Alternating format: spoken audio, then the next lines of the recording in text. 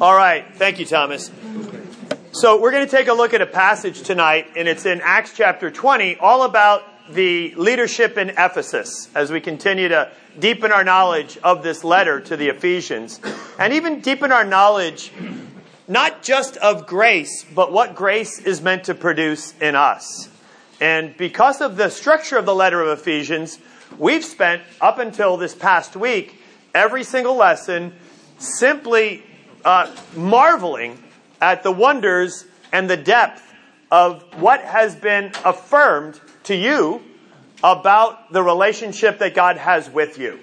And also what has been made clear through Paul's letter of just how God feels about you and the lengths that he went to help make that perfectly known, and how he's empowered you, and not only that, how he's now set you on a course that is so terrifically significant.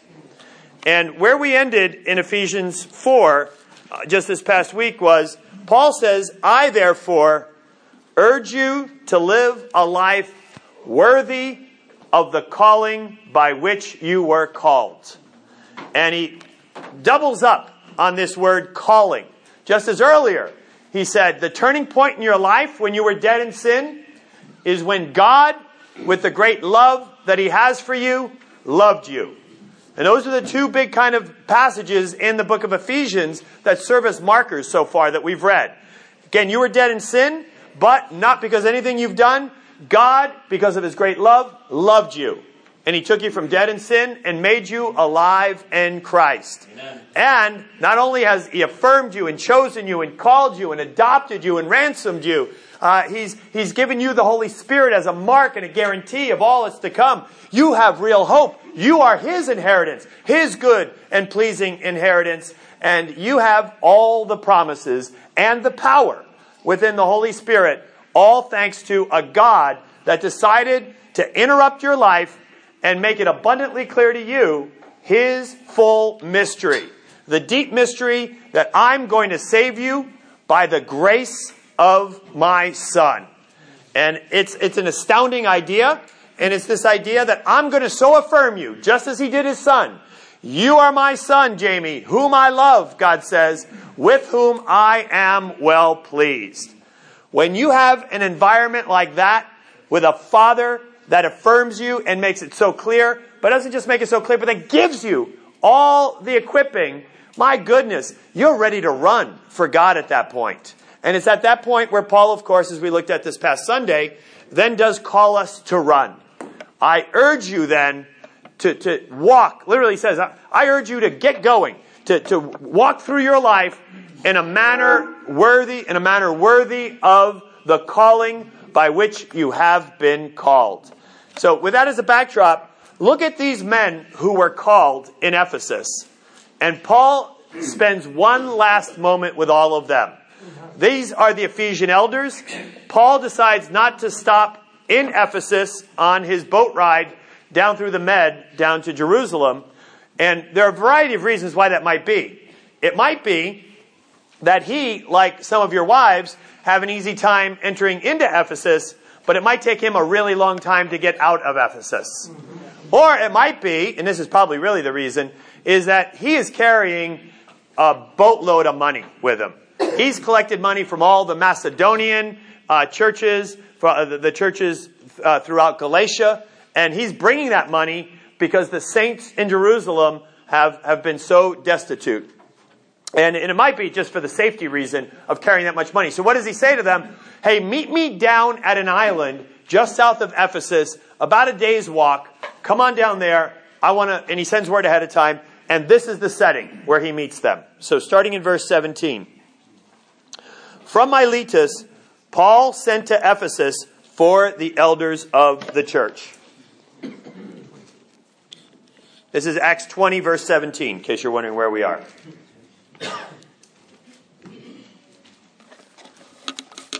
When they arrived, he said to them, you know how I lived the whole time I was with you, from the first day I came into the province of Asia. And by the way, at this point in time, what Paul has already made plain is that while he's been in the province of Asia, during the time when most people nap or lay low in the middle of the day from 11 a.m. till 4 p.m., that during that part of the day, because they have labored with a love of the Lord to make Jesus known, the entire province of Asia over those 3 years had heard the gospel of grace. Moving on. You know how I lived the whole time I was with you from the first day I came into the province of Asia. I served the Lord with great humility, with tears, and in the midst of a severe testing by the plots of my Jewish opponents.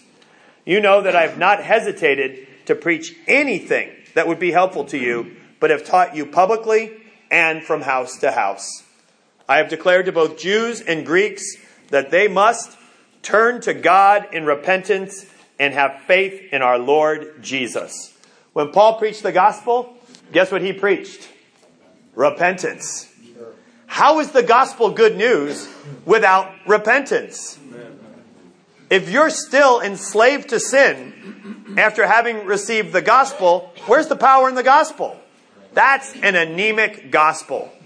But sadly, that's what's being peddled as some watered-down version of the blood of Christ in so many quarters today. And now, compelled by the Spirit, I'm going to Jerusalem, not knowing what will happen to me there.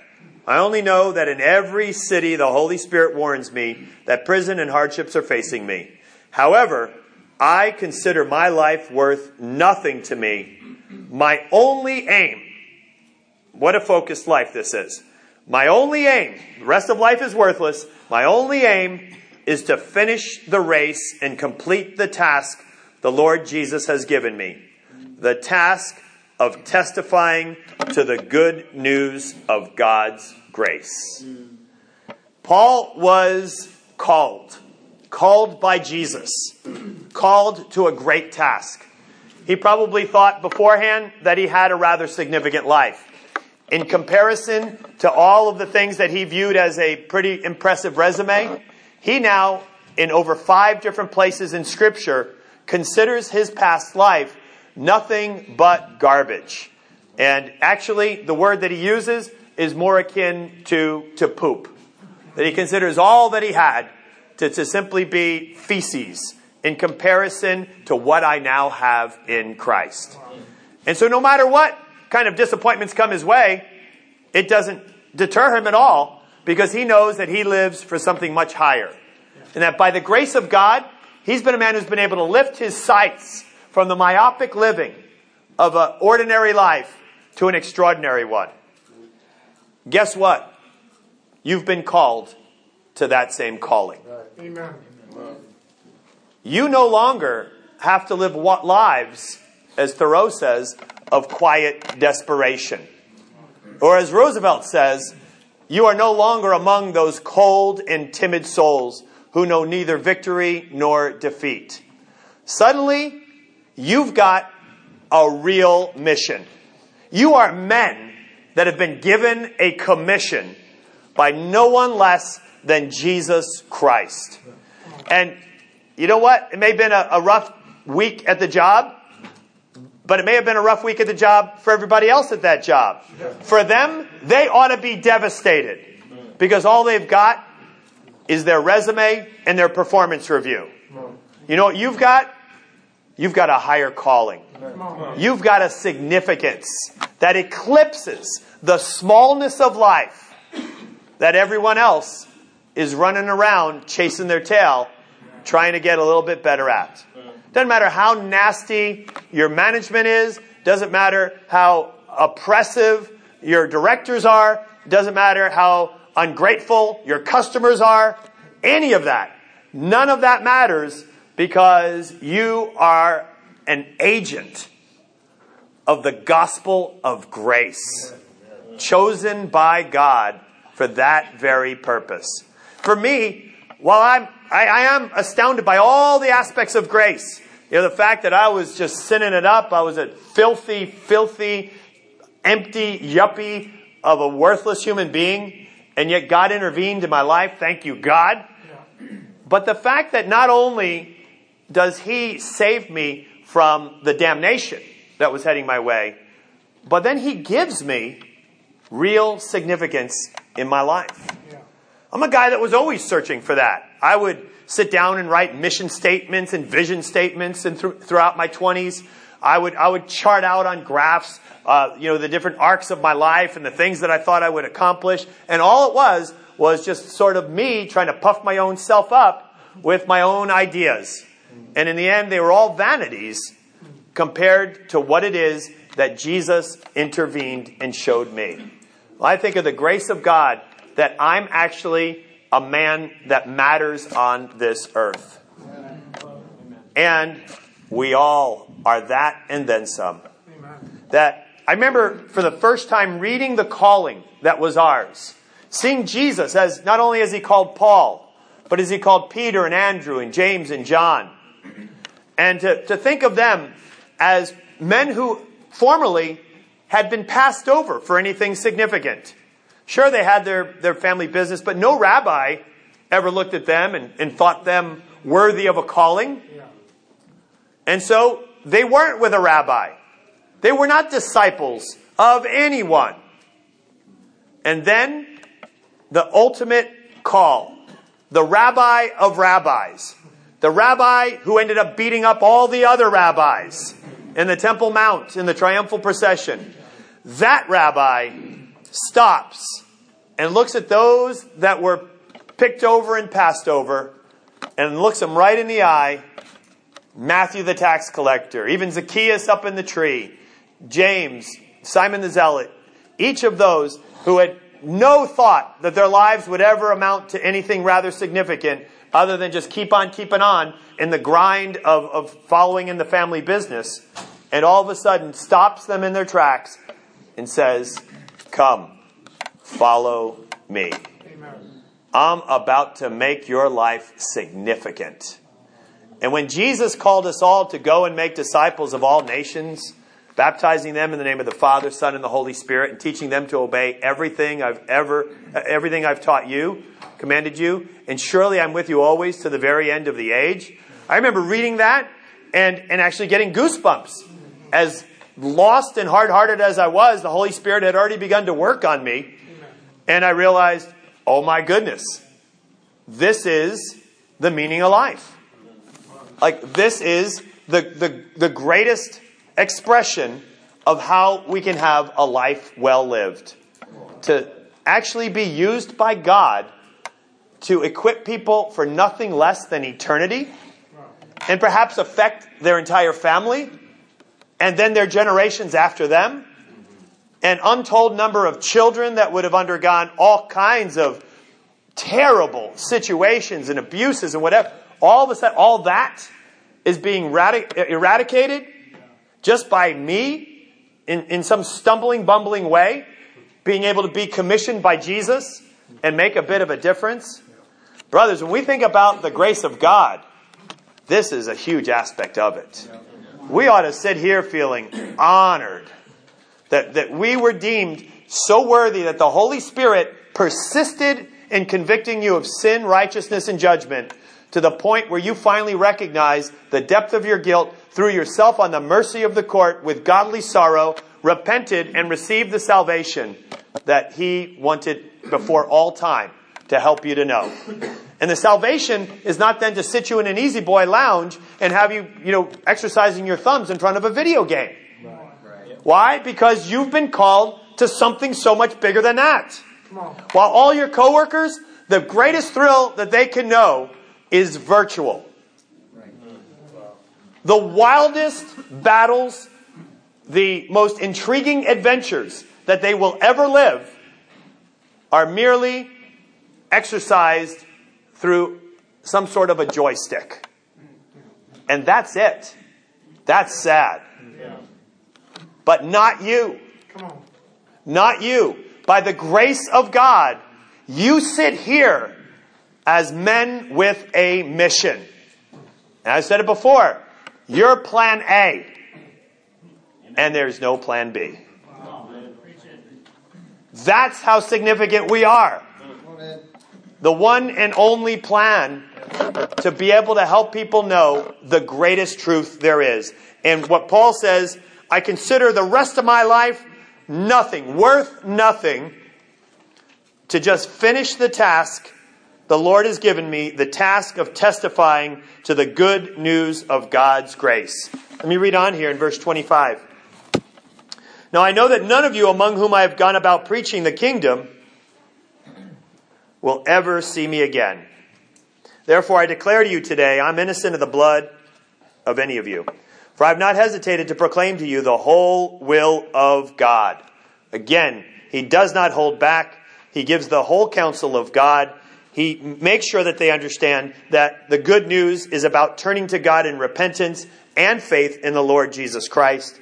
He did not hesitate in any way, did not shrink back at all. The word there is actually not just to shrink, but to actually cower, to literally duck, as though afraid of something. And Paul stands firm. No matter how many rocks were slung his way, no matter how many hordes of persecutors were coming after him, whether they be Greeks or Jews, Paul stood his ground. Why? Because he knew that he was standing on a firm foundation, a foundation on the gospel of grace, having been rooted and established in love, as he says in Ephesians. And so he says, therefore, I declare to you today that I am innocent of the blood of any of you, for I have not hesitated, not cowered, to proclaim to you the whole will of God. Keep watch over yourselves and all the flock of which the Holy Spirit has made you overseers. Be shepherds of the church of God, which he bought with his own blood. That's how we sit here. We've been ransomed by nothing less than the blood of Christ. He shed his own blood for our souls. I know that after I leave, savage wolves will come in among you and will not spare the flock. Even from your own number, men will rise and distort the truth in order to draw away disciples after them. So be on your guard. Remember that for 3 years I never stopped warning each of you night and day with tears. And now I commit you to God and to the word of his grace, which can build you up and give you an inheritance among all who are sanctified. I've not coveted anyone's silver, gold, clothing. You yourselves know these hands of mine have supplied my own needs and the needs of my companions. Everything I did, I showed you that by this kind of hard work, we must help the weak, remembering the words Lord Jesus himself said, it's more blessed to give than to receive. And when Paul had finished speaking, he knelt down with all of them and prayed. They all wept as they embraced him and kissed him. What grieved them most was his statement that they would never see his face again. Then they accompanied him to the ship. Wow, I was right. And how sweet it must have been to have received that letter with that kind of a parting. And the next thing to have in their hands these wonderful words of the gospel of the grace of God that Paul had given to them. The gospel that had spread throughout all of Ephesus, not just the city of Ephesus, but the entire province of Asia. Everyone heard. Why? Because every one of those men lived a life worthy of the calling. They recognized the worth of the calling and the worth of what their life was before. And probably stood a bit taller and a bit more proud in a good sense that I live for something bigger. And I have a bigger yes. You are men that if other men understood what you have, they would give all they had to be able to know the honor that you have before the heavenly realms. Seated already in the heavenly realms, you are now equipped with nothing less than God the Holy Spirit to make a difference in this world. You know, I thought, the men are together. Maybe we should do a lesson on purity. Bag that. We're men and we're plan A, and it's time now for us to get out and make the most of this calling by which we've been called. To make the most of this power of the indwelling of the Holy Spirit that now empowers us to let the blood of Christ, which redeemed and ransomed every one of us, count for something remarkable, and with eyes full of gratitude and compassion for all those around us to overcome any sort of cowering that might even be considered, knowing all that has been affirmed in us again and again and again. All that is in us through the power of the Holy Spirit. and to recognize I am bigger than any of this cowering. That God, as He sees me, my identity is one that it would be ridiculous for me to cower. And there's one last thing I want you to contemplate tonight. Because it talks in Ephesians 4:1 of live a life worthy of the calling. Paul here says, I do not count my life worthy, my life worth nothing to me, only this, the calling, the task of testifying to the good news of God's grace. I want us, as we get into our groups tonight, just to simply talk about two things. One is, what is it that you might attach more worth to than the calling that you've been called to? And then after you've talked about that for a moment, and we're not going to dwell on that downside for too long, is then to really share with the brothers, and for all of you, to really then establish how worthwhile, what is the worth of this calling to which you've been called? And how should you value the worth of this calling to which you've been called? I'm sure if we keep that in mind, we're going to be able to run through walls for the sake of Jesus. To not allow anything to cause us to step back, much less even cower at all. And I know that we don't. I really do. But I think sometimes we can lose sight of the worthiness that we have been called to. And let just kind of all the stuff of sight just kind of distract us from the really unique and transcendent men that we are in Hampton Roads. So let's go have a prayer right now, and then we'll break to our Bible talks and be able to share a bit. But Bill, would you mind closing us in prayer?